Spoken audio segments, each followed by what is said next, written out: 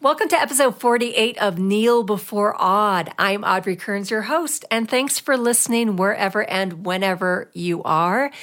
You guys, this is a great episode, and the way this interview happened is pure serendipity, and I hate that word, serendipity. My guest for this episode is writer Craig Kyle. Craig is a Marvel machine. He is most known for creating X-23 for the X-Men universe. The character was recently introduced on the big screen in the fantastic film Logan. And he's worked on the MCU Thor movies as well, which includes, of course, the upcoming Thor Ragnarok.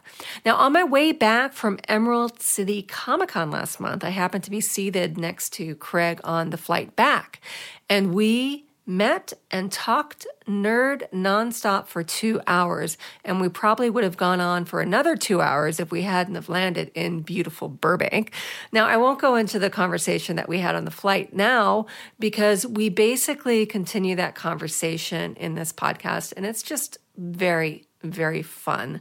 In this episode, we talk about how Craig Kyle got into writing, comic books, his Marvel career. We talk about storytelling, and of course, X-23 and Thor. Now, please don't forget to check out geekgirlauthority.com for all your pop and geek culture news. You can also listen to my other podcasts, Booze and Phasers and 5 Truths and a Lie. You can find those on geekgirlauthority.com as well, iTunes or Blog Talk Radio. Also, head on over to iTunes or Blog Talk Radio to give Kneel Before Odd a rating or review if you are so inclined. I would really be ever so grateful for your support of this podcast. Alrighty, now enjoy your walk, your workout, your commute, your cleaning as you listen to episode 48 of Kneel Before Odd with writer Craig Kyle. Internet, heed this call. Open your minds and ears and prepare yourselves to kneel before awe. Welcome to episode 48 of Kneel Before Odd. I'm your host, Audrey Kearns, and this is a show where I interview geek patriots. For episode 48, I have writer and producer Craig Kyle. Craig is the creator of X-23, a.k.a. Laura Kinney, a.k.a. Wolverine's kid from the Marvel Universe. You most likely saw the cinematic incarnation recently of X-23 in the film Logan. You've also seen Craig's work in the Thor movies, X-Men Evolution, Iron Man Armored Adventures, just to name a few. Your resume is ridiculous, Craig. Welcome to my house. Thank you. It's a pleasure to be here. This is very exciting. So, before we get to the interview, we had a really cool meeting on a plane. It was so bizarre. It was probably, one of the first times I ever, I think you said the same thing. We didn't use our headphones. We actually just started chatting. We were both done at ECCC. And by headphones, we mean we were kind of like, we had our headphones in our hand, so we don't have to talk to the people next to us.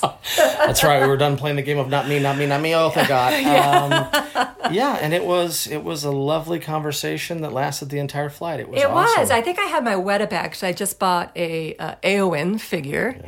And so you had mentioned, so you were at the con. And so I just politely said yes, but then I don't know what. Oh, you were showing me pictures. I said, I work there. And you said you work there too, and you're showing me your pictures. That's right. Of cosplay. And there was a picture of Wolverine in X-23. And then I was like, oh, Laura Kinney. And you're like, oh, I created that. And I'm like, what? You're lying. Since the first year she hit the books, I met an X-23 at SDCC, and she was going up the escalators. I was going down, and I screamed across. I said, I created you. I need a picture. And she stopped, and she had a boy with her. Otherwise, I don't think she would have stopped. But yeah, that was my very first cosplay picture with an X-23, and it's something that I do every time I go to a show. Are you going to WonderCon this weekend? I am. I'll be there Saturday and Sunday from 2 to 4 at the CGC booth. And then you're going to SDCC as well? I'll be at SDCC. I don't know what the dates are yet for that. And then I'll be at Chicago at C2, E2, C2? Yes. I forget. I've never been there before. I know it's a huge show. It's a big one. I should know the order, but I'll be there for the weekend too. So I'm going to be at a few shows. Well, I'm asking because are you ready? I mean, the WonderCon is going to be the most X-23s you've ever seen. I think that's true. I think that's going to be like that for the rest of the year for you. Well, Where were you when you saw your first cosplay of Laura Kinney? Well, yeah. So again, it was right. Was it that girl you were just talking about? It was the girl I was just talking about, but I said it was the first year she hit the books. It wasn't. She was actually dressed as Mike Choi's drawing, which is issue 2 of Target X, and she looked phenomenal. So that would have been like 2009. Would have been the first X-23 I got to actually meet in person. Wow.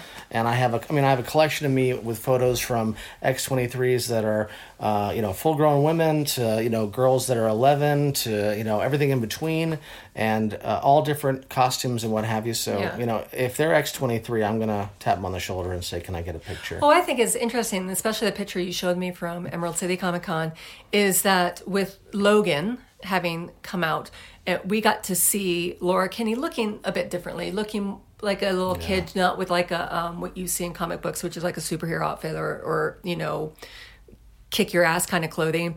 And so it is something that dads and daughters can do together where, they're not... I think that was cool. Was that your first dad-daughter team you saw? First ever. And there's been a huge swell from the fans to just really want to see that relationship. When I first put her in the books, she was that age. She was an assassin starting at age 9, and she killed all the way through 13 in the miniseries that Chris Yost and I did and Billy Tan drew.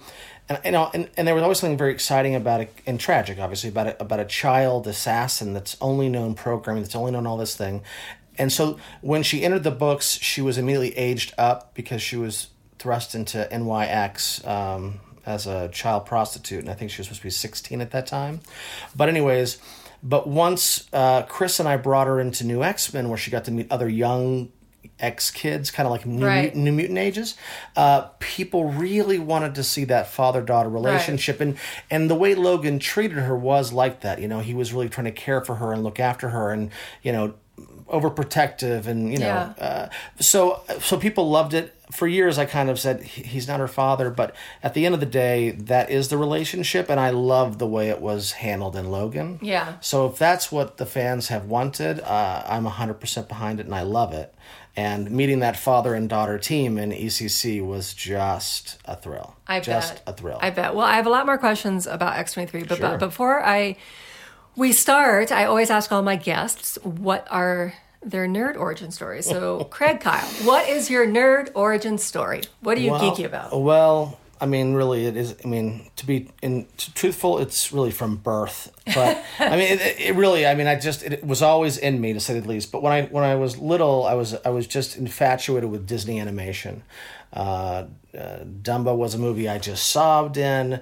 I just loved hand-drawn animation, and I grew up with Godzilla movies on Saturday and Sunday mornings on Channel 5. But what really changed my life and put me on the course that I've been on now for over, professionally 20 plus years, and since I was 12, was a buddy of mine from high school took me to my very first comic book shop. He was going to pick up some books. I never held one in my hands. And I gravitated right towards X-Men 181, which was on the shelf at Graffiti Comics in Westwood that's long gone. And I opened up those pages, and it was like all the artwork I loved from Disney, but like story depth and characters, and it was the heydays of Claremont, and I was just so drawn in and fell so madly in love with it. I just became, I was ravenous for comics, and so we would end up spending all of our allowances and everything else and raced into the comic book shop. So, because of one friend on one play date taking me to a comic book shop in Westwood, completely changed the course of my life, and X-Men will always be my first love.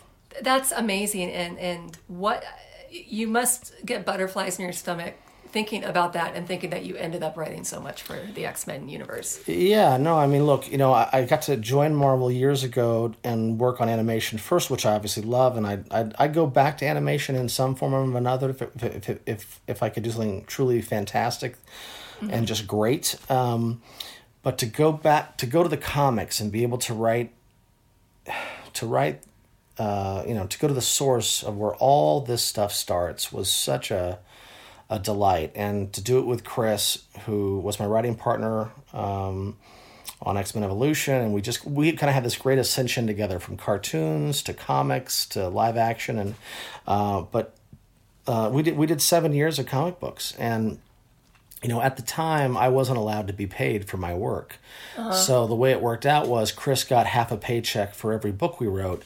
And then he would cut his half a paycheck in half, and we would each get quarter of a paycheck per page. That's a good guy. Yeah, he's an awesome guy. Chris Yost. Christopher. No, yeah, I call him Chris. Christopher. Professionally, it has to be if Christopher Yost. If you look him up on IMDb, it's under Christopher. It's Christopher Yost, yes. And he had to do that because someone was already in the system. But anyway, I mean, he's amazing. Chris has done, amazing animated series, and he's writing huge features. And he and I, did Thor 3 together, and so yeah, lifelong friend and tremendous all around person and wild talent. But the books were a highlight because it was just about the love. So you said Westwood, so you're from Southern California. Yeah, well, I was born in Texas, and while I love huge swaths of it, where we were and where my family is now, it's nowhere that I really would, it's not like in Austin or some of these fantastic cities. But anyways, so at 4 years old, I moved out of Texas, came here, and then, I was in L.A. For most of my life, went to Crossroads over in Santa Monica. But I was a Valley boy, though, so I was in Studio City, and I would drive over the hill. But Crossroads is a great school for fostering creativity. Yeah, it was nuts. Sure. Max Brooks, who did World War Z, was in my class. Yeah. Maya Rudolph was in my class. Yeah. I think didn't Jack Black go to Crossroads Jack too? Black was 1 year above us and married one of the triplets in my class. I mean, it was bananas. Yeah. But it was a place where you'd have to wear shoes, and you could be artistic, or you could be scientific, or you could be athletic, and it just had something for all of these weirdo kids. Where did you see? That's great. Like Xavier's School for Gifted Youngsters. So you're in high school. Where your creativity is being nurtured. Did you start writing in high school? When did you start writing? When I was maybe I want to do this as a career. I was always, again, my original love was animation, and so I always drew. I was an artist for a long, long time, and all through high school I drew, and then somewhere towards the end of high school, I just started to second guess if that's what I wanted to do, and then when I got into college. I actually got into a creative writing course, and I was really inspired by the work. And I said, "Whoa, maybe the artistic side of me would be better placed in writing and telling stories." And I was a kind of kid too, where Max, who I just mentioned, and my friends Henry and Brian, a few other guys that we were tight the whole way through. We would during lunch play at the time D&D or Teenage Mutant Ninja Turtles, or just basically role-playing games, and we would spend the whole hour. You're such a nerd. Oh, such a nerd! And back in the day, you could take Robotech and TMNT and all these things and play them in the same game. So we were crazy. I had a buddy who would always be Thor, and he would always just throw his underwear at you as an attack, and it was fantastic. And he would roll for damage. But I was never the characters. I was always the GM. I like to run the game. Okay. So I love to kind of put my friends through these crazy, mind-bending, ridiculous adventures. And so when I got into college and creative writing, again, was just a course I decided to take, it really connected with me. I just wanted to tell moving but fun and wild stories. Well, then how did all that come together then? So you get out of college. Mm-hmm. How did you get into animation and comic books? So, I bounced around colleges. It was a lot of fun, what I can recall, but it wasn't a thing where I was going to be like, I'm going to get a degree and this is my course. I just didn't have that in me. So, I came, after being in college for a few years, I actually came back to LA, and I got a job as a runner, cutting plates and parking cars at a little studio not far from here called, it was Screen Music at the time. And so it was a voiceover shop where they were doing Invasion America and a bunch of Disney shows. And I met the producer of Invasion America, which is a Steven Spielberg animated series, Harv Bennett, who you know from Star Trek. Yes. And I told him after, knowing him for a little while, Harv, if you ever need someone to pound erasers or sharpen pencils or anything, man, I would love to be a part of DreamWorks. And he said, give me a resume. And I gave him a resume. It was in my back pocket when I was talking to him. What was on your resume? Not a lot. Yeah? College and really that place and a couple of summer camps. Did you have like a sample, like a writing sample or anything to give him? No. But when he asked for it and I whipped it out of my pocket, he laughed and he said, okay, well, I'll put it on top of the stack. And I had already put in my 2 weeks at this place because I despised the owner of the studio at the time. And with nowhere to go, I said, hey, can I stay a couple more weeks? He said no, because he hated me too. But the weekend after I left, I got a call from Harv's assistant, and he said, hey, I'm Todd, I'm Harv's assistant, I'm leaving, and Harv said to give you a call and wanted to know if you want the job. And I was like shaking, because again, this is going from cutting fruit plates and parking cars to working at DreamWorks. Right. And I was like, oh my God, I'd love to come in and interview. He's like, no, you don't get it. Harv wants to know if you want to have the job. The job's yours if you want it. I just need to know. And this guy was like so disgruntled and wanted to move on to bigger and better things. And he just wanted you to give him an answer. Yeah. And I came in, and Harv had been through 3 assistants apparently in 6 months, because he was a bit of an emotional guy, but a lovely, brilliant, fantastic guy. He laid down the law, said, look, we made a show that Spielberg loved and the network hated. Now we have a show that the network loves and Spielberg hates. It's very, very tough. You're coming into a bit of a mess, but this is the lay of the land. So if things get, emotional, that's where it's coming from. And I was with Harv for 18 months until the show was long done. And I was the second to last person to leave DreamWorks Animation before they gave over our offices to accounting and legal. Wow. And then I bounced around for a little bit, and then... Did you learn anything as a writer from Harv or storytelling? Yeah, I got to sit in a lot of the writer rooms with him and, do notes. And I was the script supervisor for the show. And, he was someone, he wasn't great at remembering names, but he'd call everybody babe. And he didn't do that in a condescending way. It was like old school Hollywood, Yeah. It was more of just his sense of passion for the stories they were telling, and seeing the way he ran a room and the way he managed the writers. So from that regard, it was great. And I met so many talented people, and, it's a really valuable experience in those early days when you're trying to move yourself up the ladder, because the people who were kind to you back then are truly decent, and the ones who aren't are just good people to remember, because everyone's going to come back to you eventually. Yeah. And if they only care to speak to you or befriend you once you can give them something, there are people you don't need to have in your life. Again, I'm not saying you go out of your way to get back at them, but just be mindful, reward the people that were always great to you. Absolutely, because like you said, you will see them again. This town, for being such a big town, when you're focused on what you do, what your craft is, the town becomes smaller and smaller, and everybody goes through hard times and good times, That's right. it's an we important lesson all in life in general. Absolutely. Just be nice. Yeah, exactly. If you're a decent human being, it really matters. And, we all fall down the ladder at some point in our lives, and you'd like other people to reach out for you as opposed to putting a foot in your head to make sure you keep going down. Right. Which is great. But so a couple of years after that, I did other small jobs that aren't really worth going into. But one studio I was working at, it was a network called BKN. Again, what it is doesn't really matter. It was a piss poor, horrible place. But there was a man there named Rick Unger who was also a Marvel employee, and he oversaw the TV division. And at the time, there was a person he was kind of given from the New York office that he wasn't fond of. So he was asking me to kind of give him notes and help him develop this X-Men Evolution series. And after that first season was completed, he finally got rid of the guy he didn't like, and then he offered me the job to come over full-time as the head of the creative on the animation division.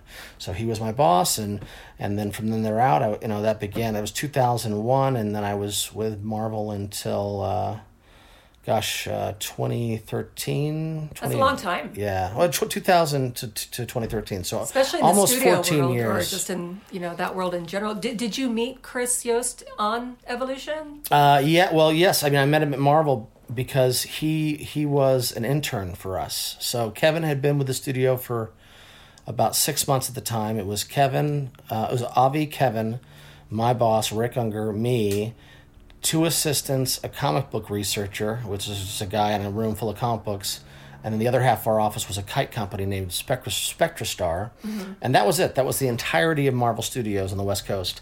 And then Chris came on not long after I started full-time, and he was an intern, and he worked with us for a year. And he was an aspiring writer, and he had done some teaching, and again, just to keep himself afloat.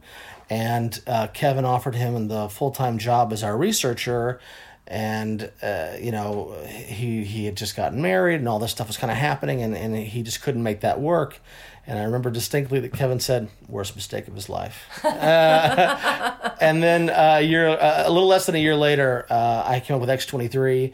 I was going to be able to write her for the show, but I really wanted someone that had written a lot more than me at the time. So I asked Chris if he wanted to partner up, because I loved his stuff. And that began a writing and friendship love affair that's lasted to this day. So that's fantastic. It's crazy. I want to take a moment to apologize for listeners, because there's a helicopter circling, which is commonplace in Los Angeles, but I can hear it in my headphones, so I'm sure they can hear it too. We are safe. For now. I mean, anything could happen. We don't now. So do keep listening, because I should be doing this live. Oh my God, that'd be so good. Because once they take us, we're screwed. This could be it. So X-23 was introduced in the TV series first, right? Yes. In Evolution. You came up with it. Did they ask you for it, or was this something you'd been thinking about and you pitched it to them? So when we started Evolution, the first X-Men movie had come out. The show was on Kids WB, and they didn't understand how special the X-Men were. So again, I wasn't there for the complete, creation of the series. So they had a lot of influence on how it was shaped. And I used Is this the WB? Kids WB. Kids WB. They wanted it really young. They wanted to make something new, put their imprint on it. They wanted a new character for the show that was never in the books, and that character is Spike, someone who I despise, and someone who it took us 3.5 seasons to make cool and then get rid of. He was really lame. He was narrow, ripped off, and he wasn't an inspired choice. But anyways, but I always called it 90210X. So Greg Johnson, who deserves so much credit for the show's success, he came on as story editor in the second season, and creatively that really began a big shift for the series. And by the end of season 2, I think we were in a very different place. And then the show really owned its name and continued to evolve season after season. And as the X-Men franchise became bigger in the films, Wolverine obviously was shining because of Jackman. And so they said, in this show, some of the classic X-Men were all teenagers and others were adults who were the instructors, and Wolverine was obviously one of the older characters. And they're like, this is between season 2 to 3. They're like, can we make Logan a teenager? And I'm like, no, that is horrible, and we can't just be like, oh, voila, look, he's a kid. That's fun. So, but having to answer the request in some form or another, I poured back over my X books. I was trying to find a way to find a solution to this request. And, I very quickly realized, there's no bettering Wolverine. But when I hit Barry Windsor-Smith's Weapon X and gave it a read again, I found that maybe there was a way to remake him. Yeah. But I didn't want to do just, here's Wolverine 2.0, but a kid. So I basically took the whole idea of Wolverine, Logan, and Weapon X, and every time there was a right made, I made a left. So instead of a character being older than anyone knows, X-23 is just a child. Instead of a man who lost his life and is searching for it, she was never given the chance to have one. Instead of a guy who was pulled off the streets and pulled into a program, she's been raised inside it. So it was to really create a mirror against Logan that can ask and answer questions his life can't, and he can now be the hope for another character, because if he found a way back, maybe this child has a chance to finding her way as well. So I always just loved that. Again, it didn't harm Logan. Hopefully, it improved. Now, I've read then how did it come about that Marvel then said, we like her so much, we want it for the comic books? So I had a first pitcher to Avi Arad, who was, obviously the head of the studio, and he said, yeah, so fine. Like he wasn't really concerned too much about adding this character to the series, but he didn't want the New York office to be upset because if you're going to add anything to Wolverine's story, that's a big one. Yeah. So he wanted me to pitch it to Joe Quesada, who was the editor-in-chief at the time. Right. So Joe was in town for various reasons, and on a drive to In-N-Out, I pitched him the 1.5-page version of kind of her origin. And I had no idea how it was going to go, and he loved it. And I remember very clearly, he turned to me and he said, Craig, in 1.5 pages, you've solved a problem people couldn't crack for 15 years. And right. And he apparently was working on NYX as a concept at the time. And again, I knew nothing about the series when in that car ride or until the issues actually really hit. But he asked, can I put her in the books? And like you said earlier, to have a character that you've thought up and think about them entering the comics and becoming a piece of the fabric that is, the source of all of these stories was just overwhelming. So obviously I was thrilled. Imagine. I said yes. Yeah. And then I was given the green light to go ahead and tell the kid-friendly version of a very dark origin that I had pitched in that car ride. Which was Innocence Lost? Which was Innocence Lost, yeah. I mean, because, people ask, how did you change the story from Evolution into the comics? And I said, well, no, it's the absolutely reverse. When you're thinking of a story or a character origin, you don't think kid-friendly, like, oh, well, this hurt people, this is scary. Right. You just try to tell the most moving, truthful story you can come up with. Right. So what I pitched was what people read in Innocence Lost.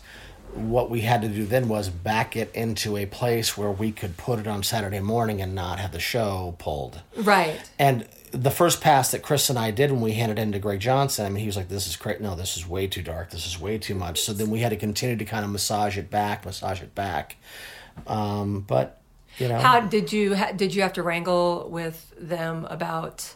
You're saying too dark, and you're talking about the violence and well, stuff, I mean, the right? whole idea of a small child being tortured and programmed, and I mean, there's not many aspects of X-23's origin that aren't too heavy for a kid audience. Yeah. So we just had to really find a way to allude to some of it, but really keep as much of that out of the story as possible, and just get her into the pursuit of Wolverine, right. Just give a hint of how she came to be, but really focus on the story that was her trying to find the X-Men, but specifically Logan. Right. Because once she got into the backstory, there wasn't much we could cover and keep in the script. Right. That makes sense. Well, you guys obviously people love Innocence Lost. You guys took care of that really well. And then at the end of Target X, is that when she meets Logan? And that's right. And it...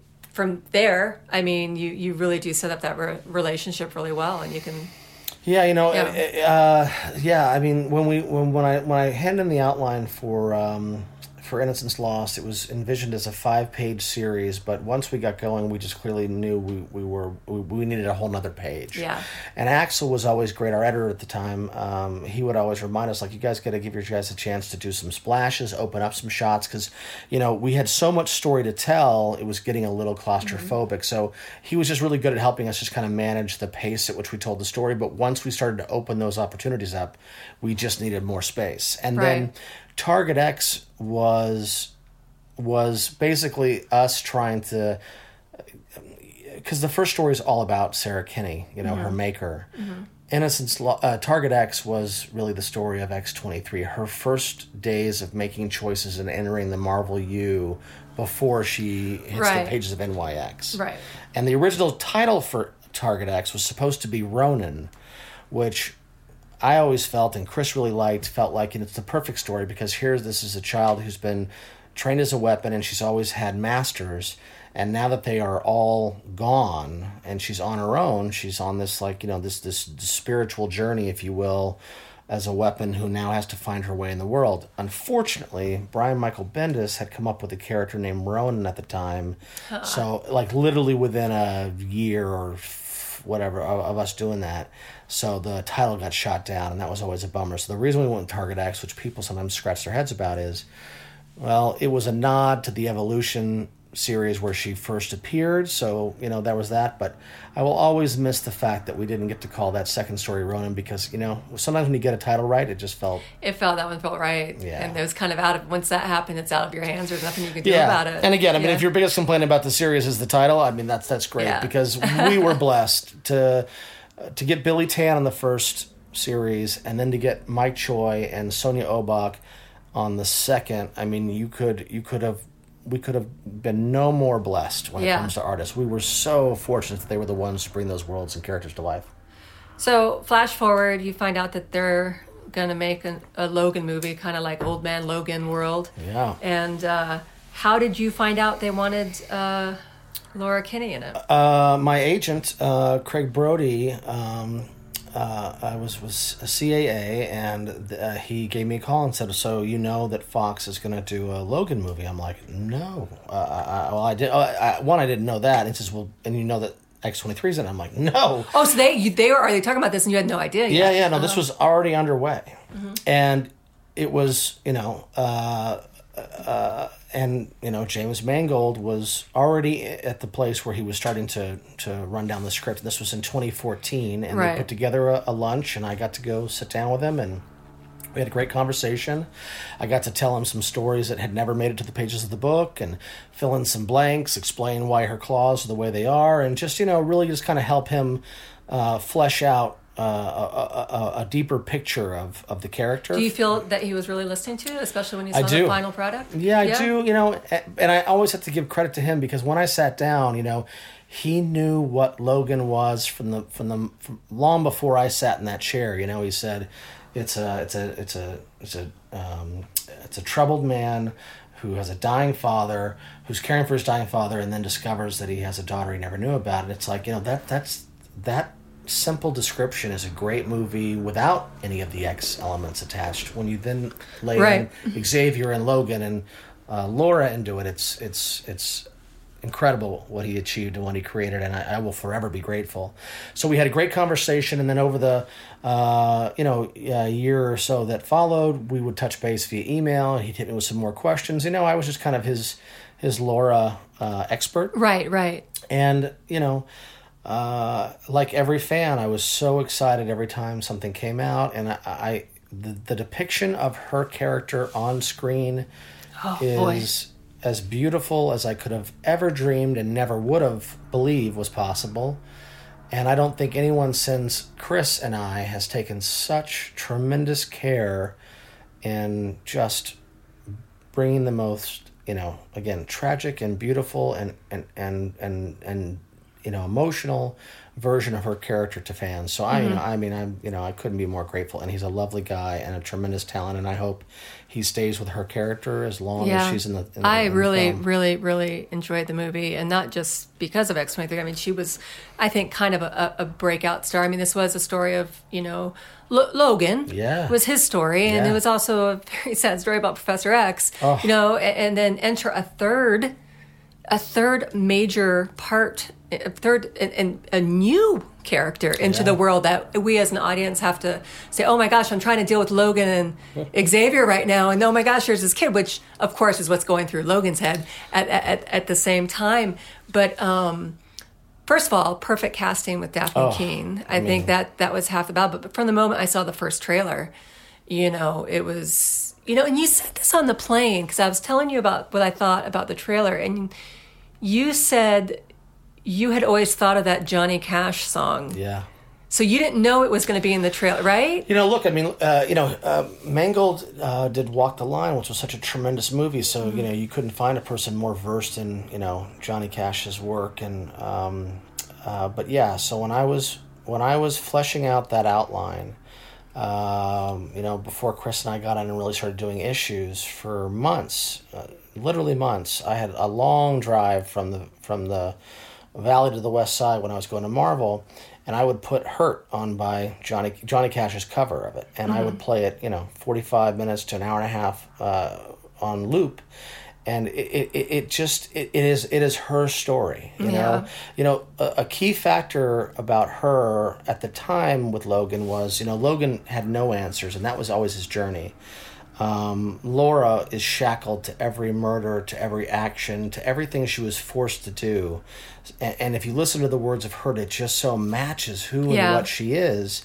And it goes into her cutting and everything else, and like pain being the only thing that she has any control over in her own body. And so it just really, really moved me, and it put me in the right headspace when I was writing the character. So when that trailer hit and I heard that music over the picture, and it was one of the many times I've been moved to tears in the creation of the film. And it just like there is true magic in the creative arts and in the world around us, and that's one of those moments where it's like, Jesus, I mean, could this be any more meant to be? And then again, it only got better, and then all the way until I was in the theater with my wife on the Thursday preview night, and man, it was just like, I mean, it was such an emotional experience. I bet. Yeah, I bet. What did you think of the Logan story itself, of the Logan and Professor X story? I loved it. I actually got to sit down with James recently after the movie, and I just had to give him a big hug as a thank you. And, one moment I just want to point out, I'm assuming everyone's seen the movie at this point, but, what I loved obviously I love everything, and I'm so grateful for Laura. But I said, one of the ideas I needed to stop and congratulate you on it is Xavier's illness. Mm-hmm. You take the most powerful telepath in the world and you give him dementia, schizophrenia, whatever, Alzheimer's, whatever he's suffering from. It's an idea that has been possible for almost 50 years since his creation, and no one has ever thought about it. Mutants age and they can get sick, or some mutants age and they can get sick. They can get, regular human illnesses, and that's what they did. And you're right. It's one of those ideas where you just put your palm to your face and smack your head. It's like, how did I not think of this? And I've seen the movie a couple times now, and both times when I watch it, I hold my breath during that sequence of the casino because it's so amazing. And he said it was the most ridiculous scene to shoot because people are standing there doing nothing, and it's very tough to imagine what's happening around you until the effects get laid in. But he said, on the day it was a little hysterical to be shooting, but man, the outcome was so once they put everything powerful, and then it really starts to make you think. What is this Westchester incident? What is, it's like, oh boy, what did Charles do? If he caused that much damage at the casino, just imagine what he did. Mm-hmm. Of course, there's nothing but speculation running rampant on the internet. I won't ask you because you're probably in the know. Well, he's spoken to the way that he loves to, put the audience in a place of asking good questions when a story opens. The audience is eager to get into the story because their interest and emotions are so piqued by the setup, and it's not about laying out all this exposition. It's about drawing them in and having them want more. And I think he's such a master of that. And I also love that he, as much as the film ended on that great feeling of tragedy and triumph, you still leave with a certain amount of questions that are just, making you desperate to see the next day, the next hour. Absolutely. I completely agree. And I also love and this is, people have been talking about this too. I didn't come up with this. The whole Western kind of element to the film was just great with Shane and all that stuff. It was fantastic. That was the one other moment that I said, it was so smart. Was such a clear inspiration for you building this, and then you put it in the actual film. But what I love about it is it gave Laura the words to be able to express what she was feeling, because that is such a new emotion for her. And she would have no basis to be able to give a speech at an end like that, but because he gave it to her and presented it to her in the film in that way with Xavier, she was armed with enough to try to express what was going on inside of her. Again, such a brilliant choice. Yeah, He's yeah. I love it. a How master. is your daughter old enough to see Laura Kinney yet? No. Well, it's an R-rated movie. Of course, she's not. Yeah, Does no. she know about X-23? She does. I Yeah? have comic book pieces up in the house. I have a few covers that I own from Innocence Lost and Target X and a couple of others. But my wife rules the house with an iron fist. She has seen all the good Star Wars, none of the prequels. Those are outlawed in my house. She has never seen a single Marvel movie. We tried to slowly introduce her into even though it's not the proper MCU with Maguire's Spider-Man, but as soon as Dafoe has that nightmare flash of goblins, she got scared and she's out. So to this day, she's seen about half of X-Men Evolution, and that is it. Oh, and Next Avengers, an animated direct-to-DVD that I did. Yeah. Travis, my son, he is only 5, but he's desperate to see it all. But wife, Yeah. I agree with your wife. we try to keep we want to keep our kids at a place where they are age appropriate. Right, And as much as right. it breaks my heart, I cannot logically win any arguments with my wife about the choices we make. So, Well, when you unfortunately, created X-23, you didn't have kids yet. I did not. Yeah. I did not. So yes, when I thought of a So how do you- 9-year-old girl, I thought, oh, assassin. So that's where mine gravitated towards. Well, do you think that you would think any differently now, knowing, say, if you were writing like a little girl, because you have a little girl, if it'd be any different? I think you still would have come up with the whole, Weapon X and. I don't think so.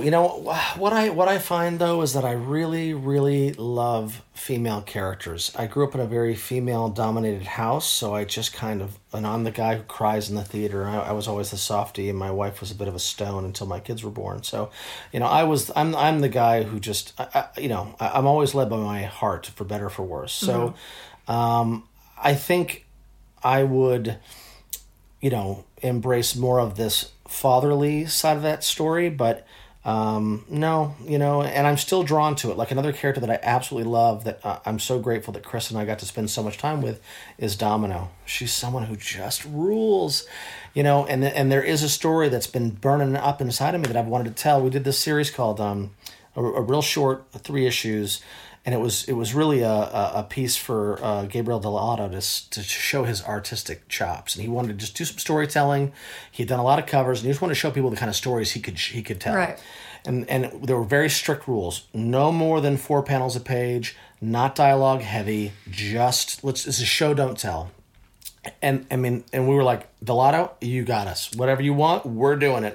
So we came up with this very simple story where Domino gets herself in over her heads, and Wolverine forces himself on her to help her get out of the mess, only to find out that she keeps withholding information and getting them deeper in the shit. If I can say that, if not deeper in the stuff. This is Just one. Nope. But Swear all the time. But we just loved her because she was someone who really enjoyed being an assassin, a master of weapons and destruction, and she's also someone who can roll right into battle with Wolverine and come out the other side, and he doesn't have to save her, and she doesn't want to be saved, and she was just such an equal, you know? And I wanted to do a follow-up that really took that relationship from a place of just kind of like wild fun and sex and violence to one of loss and love and, basically I look at Domino this way.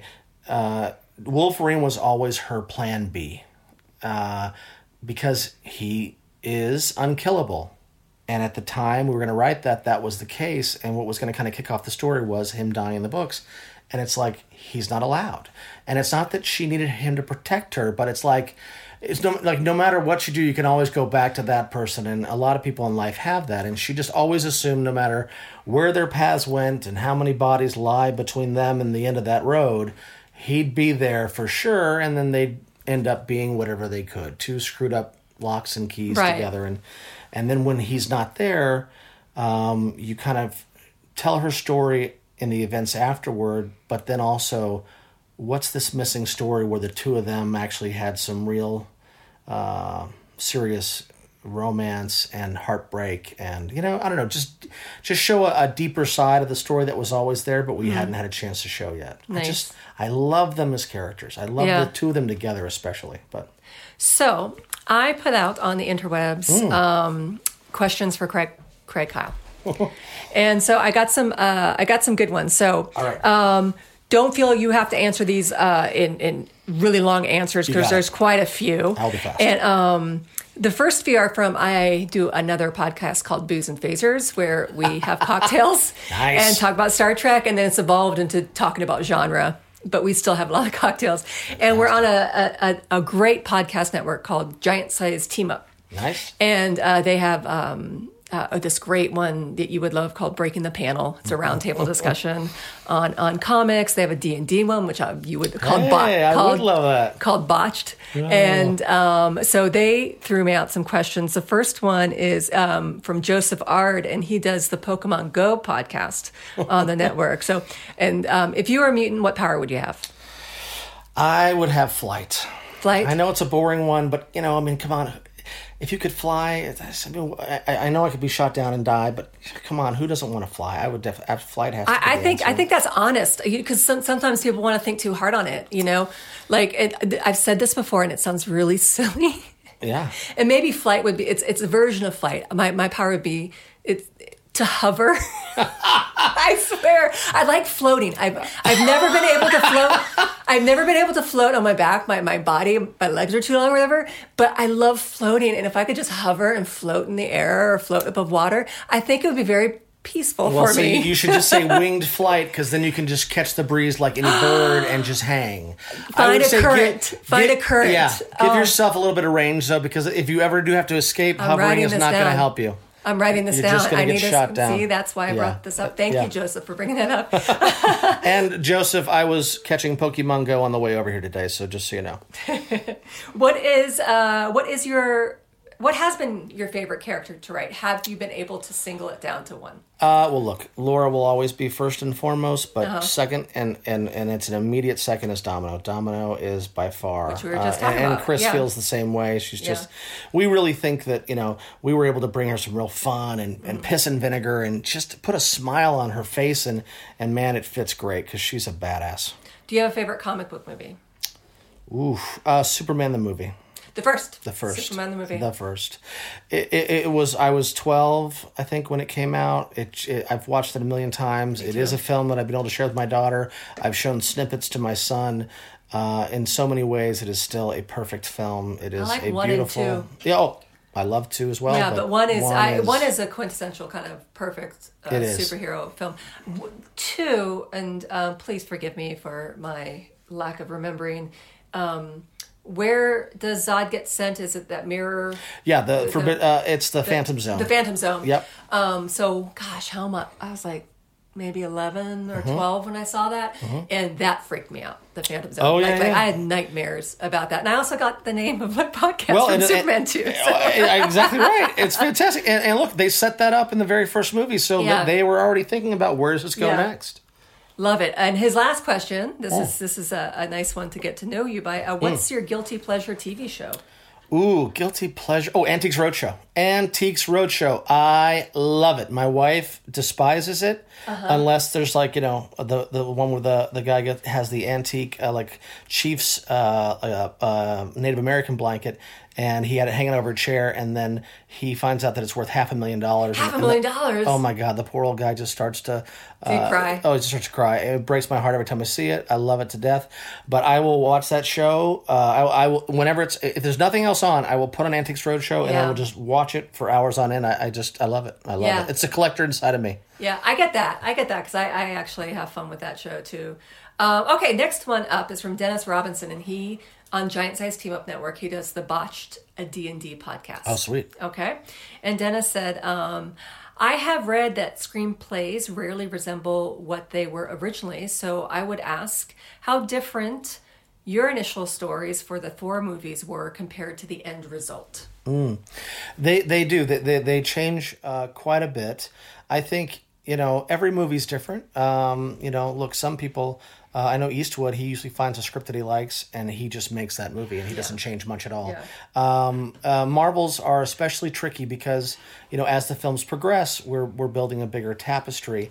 There were a few drafts of Thor before we ever brought on Ken and Don Payne, who really brought the tone of Thor to life in such a beautiful way. Mm-hmm. And I would say that really over the course of the shoot and obviously through post, the story continues to evolve, the script continues to evolve. So, really from the moment you write that first draft all the way until you lock post-production, the stories continue to evolve, and writing's a big part of that. So, and you have to have that kind of freedom in some regards, because actors will bring beautiful elements to it, obviously, right, besides just performances. But as they start to really corkscrew into the characters, they're going to bring great things. The director has a vision. So if everyone can bring their best and move towards the same target, mm-hmm, that looseness can be a wonderful thing. What do you think of the Marvel Cinematic Universe? Is it doing too much? I mean, they have movies planned for like 20 years, LOL. Do you think that the movie audience will eventually get superhero fatigue with so many films coming out? Look, I would say that Marvel and Kevin, specifically Kevin, really has always been our John Lasseter. He has such a, grand vision for what the MCU can and will be. And then he's put tremendously talented people in place to help him realize that. Look, great movies will always find an audience, and so far so good, knock on everything. So I don't see that happening because, again, if the movies are good, people will always want to see them.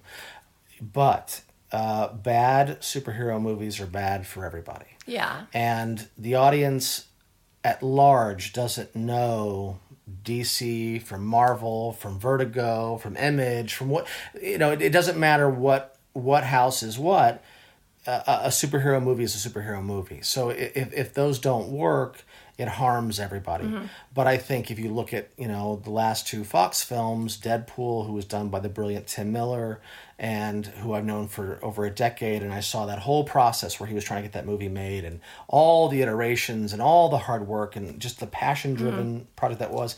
And then you look at what James Mangold has done, but obviously James Gunn too. Come on, James Gunn did pretty good with that. Was quite the gamble too. James Gunn, not only brilliant and hilarious and fantastic, one of the nicest people I've ever met in my life.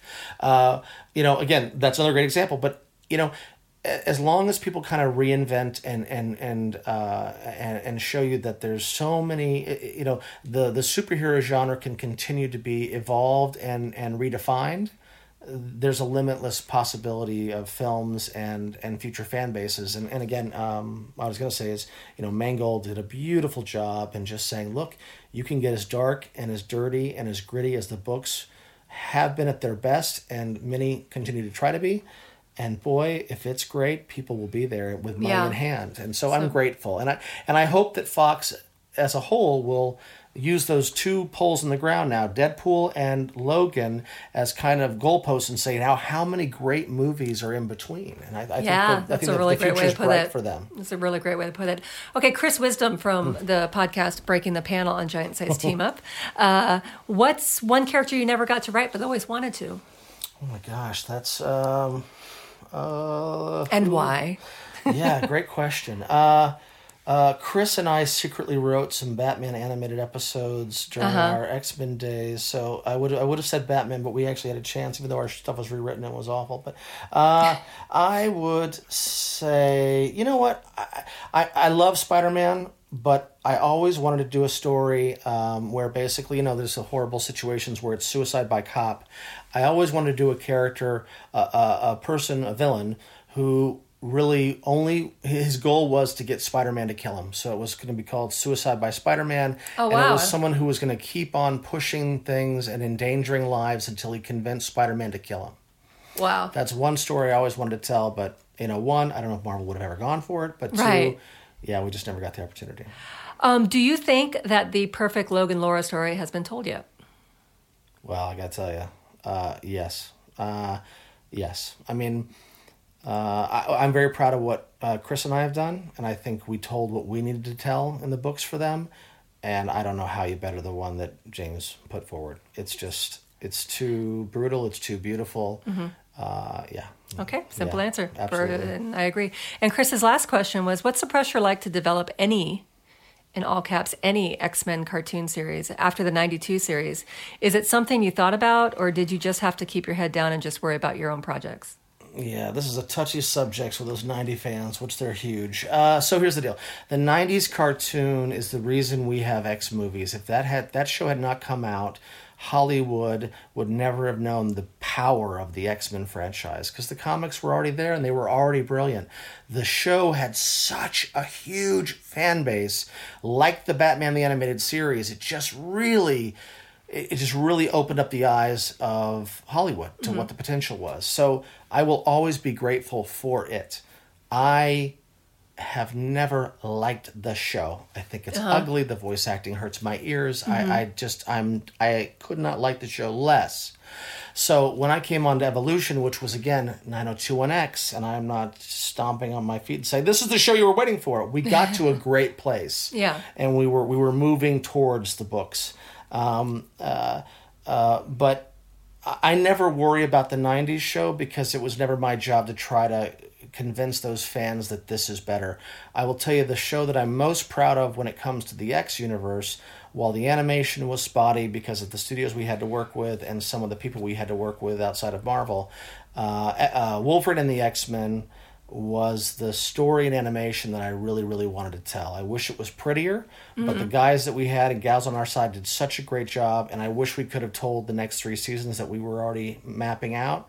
But to me, that's the series I always wanted to do, and that's and then some of the direct-to-DVD stuff, the Hulk versus stuff, I also love when we put Hulk and Wolverine together and introduced Deadpool, and it was so I've been able to tell some stories that I love, and the classic 90s series was never a consideration or concern. That's interesting. Very interesting. Okay, so thanks, guys, from Giant Size Team Up Next Network. Erin Lynch is a contributor to Geek Girl Authority. She's great, very prolific blogger. She actually mostly blogs about or posts about DC, so I was surprised I had gotten some questions for you. And it made me happy. She said, when producing Thor, what was the initial approach to the character? Was he always going to end up being a bit of a goofball?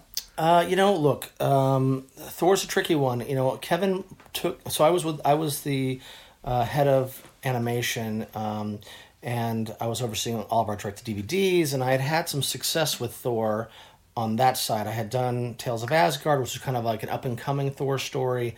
I also did Hulk versus with Thor. And Kevin knew that I didn't really like the character. The only time I had ever read him in the comics was Walt Simonson's Beta Ray Bill run, which was on the shelf when I went into my third comic book shop ever, and I was just so drawn to it. And then I read him again when Bobby Iceman was stolen by Loki to turn into a weapon to freeze the Earth so the Frost Giants could march. So if the X-Men went there, if Arthur Adams took the New Mutants to the world of Asgard, that's when I was there, because the X-Men were going. So that's when I read Thor.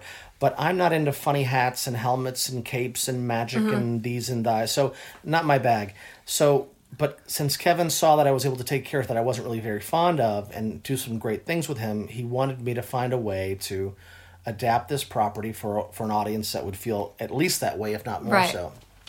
Credit goes to Ken Branagh.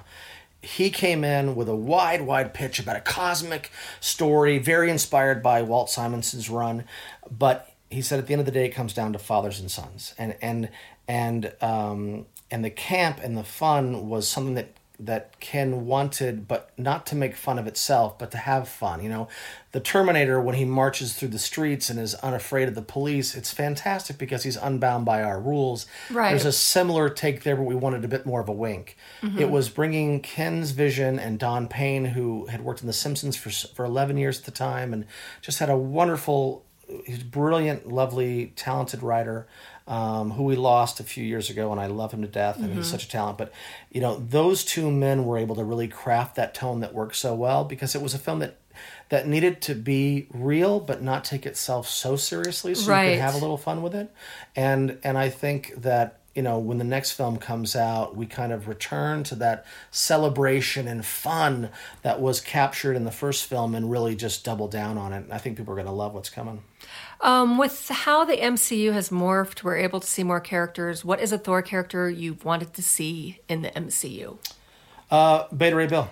And again, you have to tell the stories that feel natural for the character, and and Kevin's done a nice job. He's good about making sure that our movies stand on their own and they're not so slavish to what's coming. As we get towards these last couple of chapters in Infinity War, there's less room to veer, but he's been really good about that. But we looked at Balder, we looked at Beta Ray Bill. Again, we're always so inspired by Walt Simonson's run. I mean, it really, it's our favorite run in the books. Yeah. And then Straczynski's run was also a huge inspiration too, because he brought such lovely life to it and celebrated the humanity side of the story. So those are our two favorite creators when it comes to the projects. So I love Straczynski. Oh, he's brilliant and talented and like one of these people where you're like, why do I even try? He's just so talented. But so yeah, Beta Ray Bill would be the number one choice. Okay, these last questions are my favorite because it's from another contributor. Thank you, Aaron from Geek Girl Authority. It was from Matt Key, who is a senior contributor for Geek Girl Authority. He is. I've never met someone that can hold a candle to his comic book knowledge. Sorry, Craig. I'm sorry. He hosts a show called Marvel Movie News. He does a show on Geek and Sundry about comic books. He's just amazing. So he actually sent me 12 questions. I got them down to 8 because some of them I was already going to ask anyway. In your new X-Men run, what was your favorite storyline and who, I can't understand what you said, Matt. In your new X-Men run, what was your favorite storyline and what was your favorite character to write for? In new X-Men, I'd say that's tough. So, I don't know if I can pick a run because there were, for us, it was almost one long story, although it was broken into chapters. But I will say, Pixie is another one that we really thought we brought some fun life to. She just really shined, and when she got to move on to Uncanny X-Men proper, it was really amazing to see her do that. But we always loved Enole and Rockslide too. You have this little kid who was gay and a little nervous about how his friends might take it. And then you have this big giant stone dummy who, for all of his faults, never understood what the big issue was. He would just bring it up because he knew it bothered Enole. So they had this, and the friendship that kind of came between this mice and men, but in a much, a more fun way. I don't know. It was a great relationship, but all three of those were real standouts for us. Cool. Did you pitch a book about Wolverine? A Wolverine-led assassination squad in X-Force, or did Marvel approach you about it? So we were doing Messiah Complex, and we had this big group meeting, and we knew we were going to need to do some Black Ops stuff in that storyline. But then we were like, well, what we were talking about what's going to come after this, and Chris and I were a part of it, and they wanted this group of dangerous mutants, and the original name that was pitched was the Wolf Pack, which Chris and I immediately just turned each other in disgust. And we're like, why wouldn't you just use X-Force since it's a title you own and we can just redefine what it is? And so we came up with the specifics after kind of getting the sense of what they wanted from this title. Right. And so we ended up getting the green lit in the room, actually, to use X-Force as the title, which is far better than Wolfpack. And then from the moment that series began, we drove its creative. Cool. Matt also wants to know, was it your idea to give Doctor Strange a sister in the animated movie? Yes. Well, no. Well, again, the idea definitely came up in our meetings. I'm not going to claim that idea for better or for worse, but what it helped us do was give him a way to be redeemed And we were always happy with the outcome. What was hilarious for years is when we were trying to get Doctor Strange made on the live action side was people just kept coming in and pitching that story to us, and it got the producer that was in-house at the time so irritated because he was just sick of hearing the animated series, the animated film pitched to him. But I don't know who thought of it, but yes, that was us. What, Mr. Craig Kyle, are you willing to tell us about Thor Ragnarok? This is a two-part question. About Thor Ragnarok, and how's Goldblum as Grandmaster? I can say very little. Marvel. So basically nothing. Nothing. Just. But wait. we have to try. You do. You have to try. And look, if I can say, I am not someone who holds back. Yeah. Clearly, but on this one, no, I have to plead the fifth. Sorry. You can't even say how Goldblum's Grandmaster is. Look, he's tremendous. Jeff Goldblum's Jeff Goldblum. Yeah, exactly. Exactly. It's like look, could you have guessed any of the performances in Guardians the way they were? Yeah. Obviously, wildly talented people, but could you have predicted how they were going to hit you and how? No. So it's the same thing, Okay. He's obviously a master actor and such a great, character actor, and he's lovely. I think, wait and see, but come on. Well, this is the most important one. Yes. His last question from Matt Key to Craig Kyle. Wow. Do you want Matt Key to be your assistant and read all of your stuff and give you his thoughts?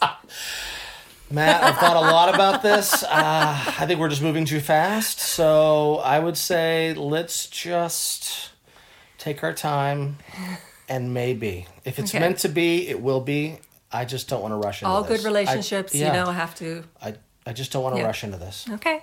Craig Kyle does not like to rush into things. No. So we're running out of time, but you brought up something in these questions about it being a father-son story about Thor. And I remember you telling me on the plane about it's a father-son. It's also a mother-son story, and that was how Rene Russo approached the role with Loki and do you remember that?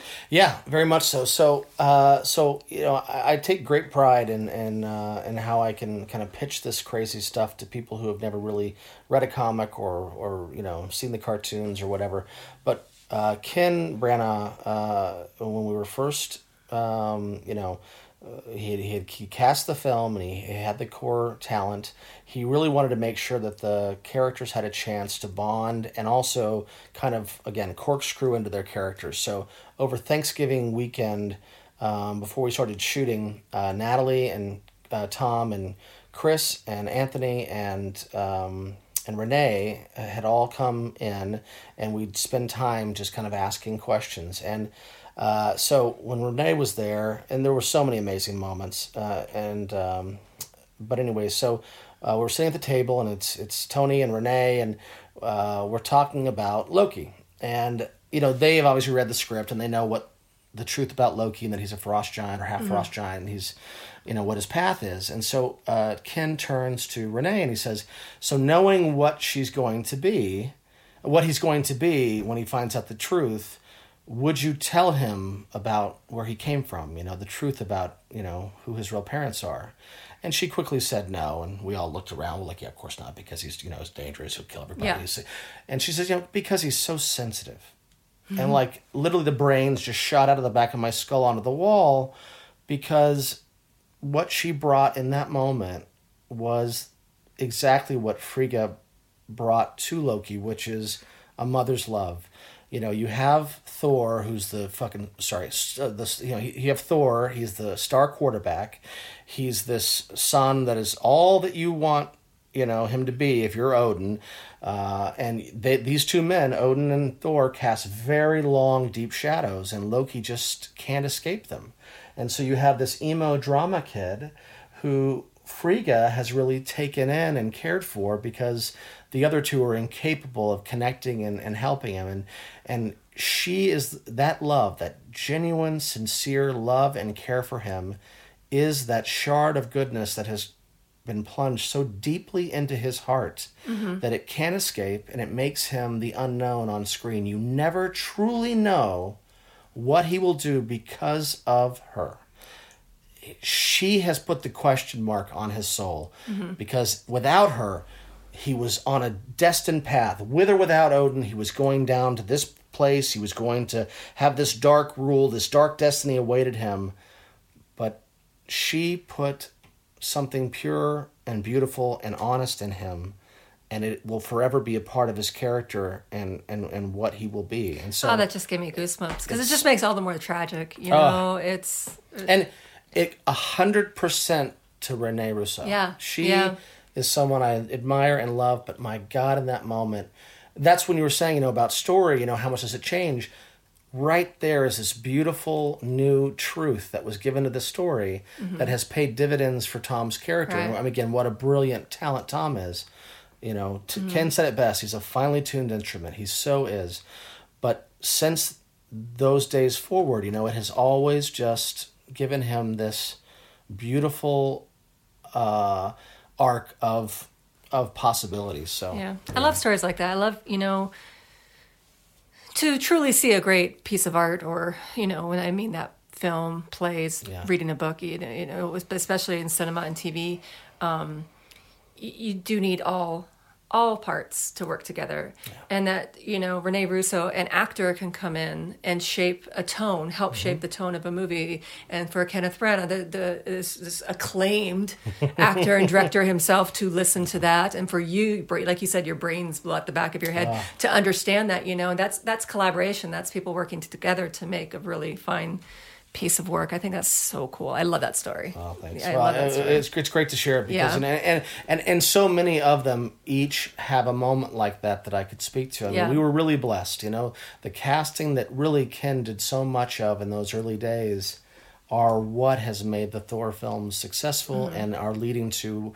So he was. I mean, most directors are, but he was pretty much there for every bit of casting. Absolutely. And when it came to Chris, we all sat around the table before that final decision was made, and we were really close to casting someone else. I mean, literally within 2 weeks of kind of getting the deal done. And Chris had been really sick on the first audition, and so he went through the audition process, and we didn't even think about him.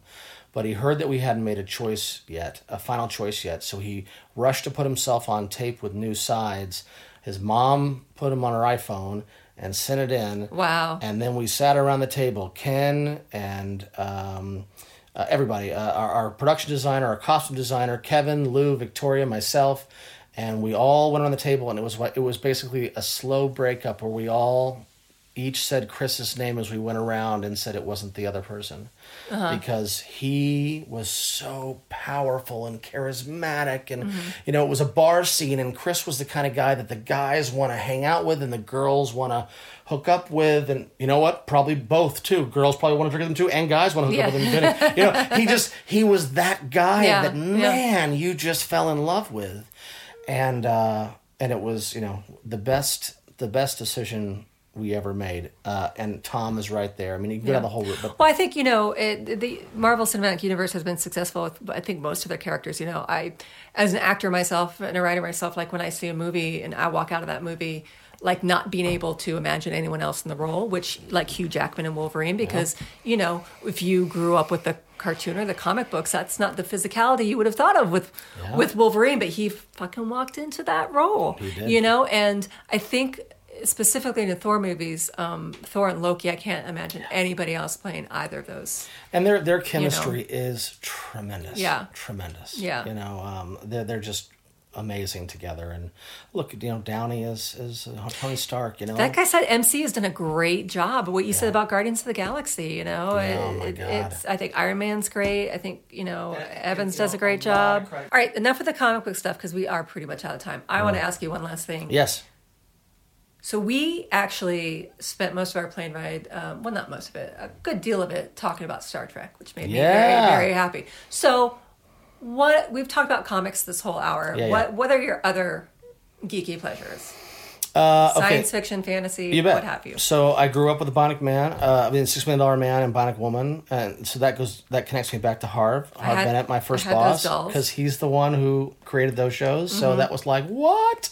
Girl named Golda, Jesse Owens story. That sounds very interesting. But oh my God! So I grew up with Godzilla, all the monster movies, Mothra, and all that stuff. So I have a real passion for those things.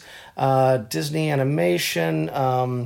Again, Next Generation was really my my foundation Star Trek love. Me too. I went backwards from there. Like, I discovered Star Trek with Next Gen. And again, I watched all the movies, which is why my wife will no longer watch Star Trek because I burned her on a lot of the not so good ones. Right.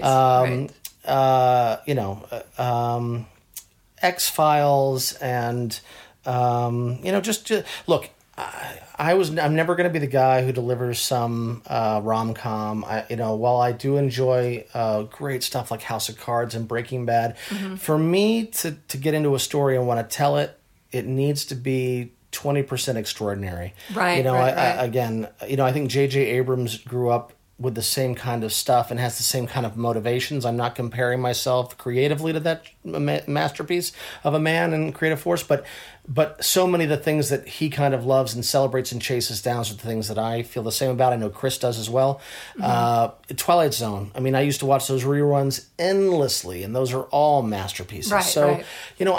I love worlds that are so relatable and they so feel like the one around us, but then you bring that 10 to 20% of extraordinary that just make it something else. And it allows you chances like the X-Men to tackle all kinds of crazy issues like, oppression of gays and people of color and, attitudes towards, any dark subject matter and skin it in mutancy and humanity's weakness or humanity's strengths and vice versa. And it just allows you a chance to tell stories you could have never gotten away with the way Star Trek used to. Yeah. They would tackle these issues. Especially Next Next Generation. Yeah. They were, exactly the list that you just stated. They were tackling that in Next Generation. It's just, and that's what I love. Same thing I love about science fiction is that you are taking things, but okay, we're going to have some aliens say it, or we're going to put it in space. Yeah. So people can kind of slightly remove themselves from it, but then still have it like gotten into their brain pan and everything. Look, I love anything that is sci-fi, fantasy, or other that hits you in the heartstrings. I just want to be touched by it. That's all. If I love the characters and moved by their stories, and that's why I look for stuff that I know will grab my wife in the first 5 to 10 minutes. Right. Because by the time you reveal that, it's sci-fi, she's in. And that's actually the job for all of us is to find that way to fool our friends, girlfriends, boyfriends, what have you, get them in the theater, get them on the couch, draw them in, and by the time that we reveal that it's something that we actually love, they're already hooked. It has to be good. It's all about good storytelling. Yeah, good story, good characters, all that matters. Yeah. Thank you, Craig. Oh my God, my pleasure. So much more room than the plane, but I know, equally as fun, and I think I was far less vulgar. So. That's okay. This is an R-rated podcast. I should have told you before we sat down. I would have said fuck so much more. I apologize to those who know me. My bad. Bad. Next time. Hey, where can we find you on social media? So I am on Twitter with a very commanding 600 people following. I'm fresh. I've been on for a while, but I never tweeted. But now I am because of what's going on. I'm giving it a shot. So I think I'm at Mr. Craig Kyle. I had to use Mr. because Craig Kyle was taken. Because I followed him first. See, everyone does. Everyone does. I tweeted, great meeting you on the plane, Craig Kyle. Blah blah blah blah. Blah. And then you never responded, and my feelings were super hurt. Wow. And so I went back and I was like, oh, that's not. I was going to say, send me pictures. What do we do? What do we do? Yeah, exactly right. And then on Facebook, my public page is creator of X23. And I use that one because the other profile has pictures of my kids, and I'm not allowed to share those widely. And so wise. forgive me. Wise. And Instagram, I think, is also Mr. Craig Kyle. So, and that's always fun because, all my comic buddies are on there and we share all kinds of stuff. But if you want to come and meet me in person, I'll be at WonderCon and C2E2, if that's right, or E2C2, whichever one it is. I'll be there next. And SDCC, right? And SDCC. Which one comes first? So WonderCon is this weekend, or the first weekend of April, and then Chicago is next. C2E2. C2E2. Forgive me, the creators of C2E2. I'm so sorry. I will be there next, and then I think the next show after that that's coming up. That's at end of April. Right. C2E2. And then I'm going to Boston Comic Con, and then SDCC, And the last place you can meet me this year right now is NYCC, which I've never been to, and I'm really excited about. Yeah. I hear it's an awesome show. I hear it's like almost second to San Diego, I think. Yeah, and they surpassed San Diego a couple years ago with attendance. Really? Or something, with tickets sold, or maybe it was one day or something. They surpassed them in some. This isn't like your Game of Thrones thing where you said it was only one more season? Oh my God, you're never going to let me... Look, I even have you should just admit that I to have your the fans. page up right now because I thought you were going to bring it up. We're on the plane. Uh-huh. We're talking about Game of Thrones. And I say there's one season left. Craig says he thinks there's 2. And I was like, no. This is what I do for a living. Shut me down. I run a geek culture website called Geek Girl Authority. Look, I'll look it up. And I even brought it up on my computer, but I guess I really didn't read it. And I'm totally wrong. So this is the expert you're listening to, guys. I wanted to point that out. Come to me for the facts. But just so you know, it's 7 episodes.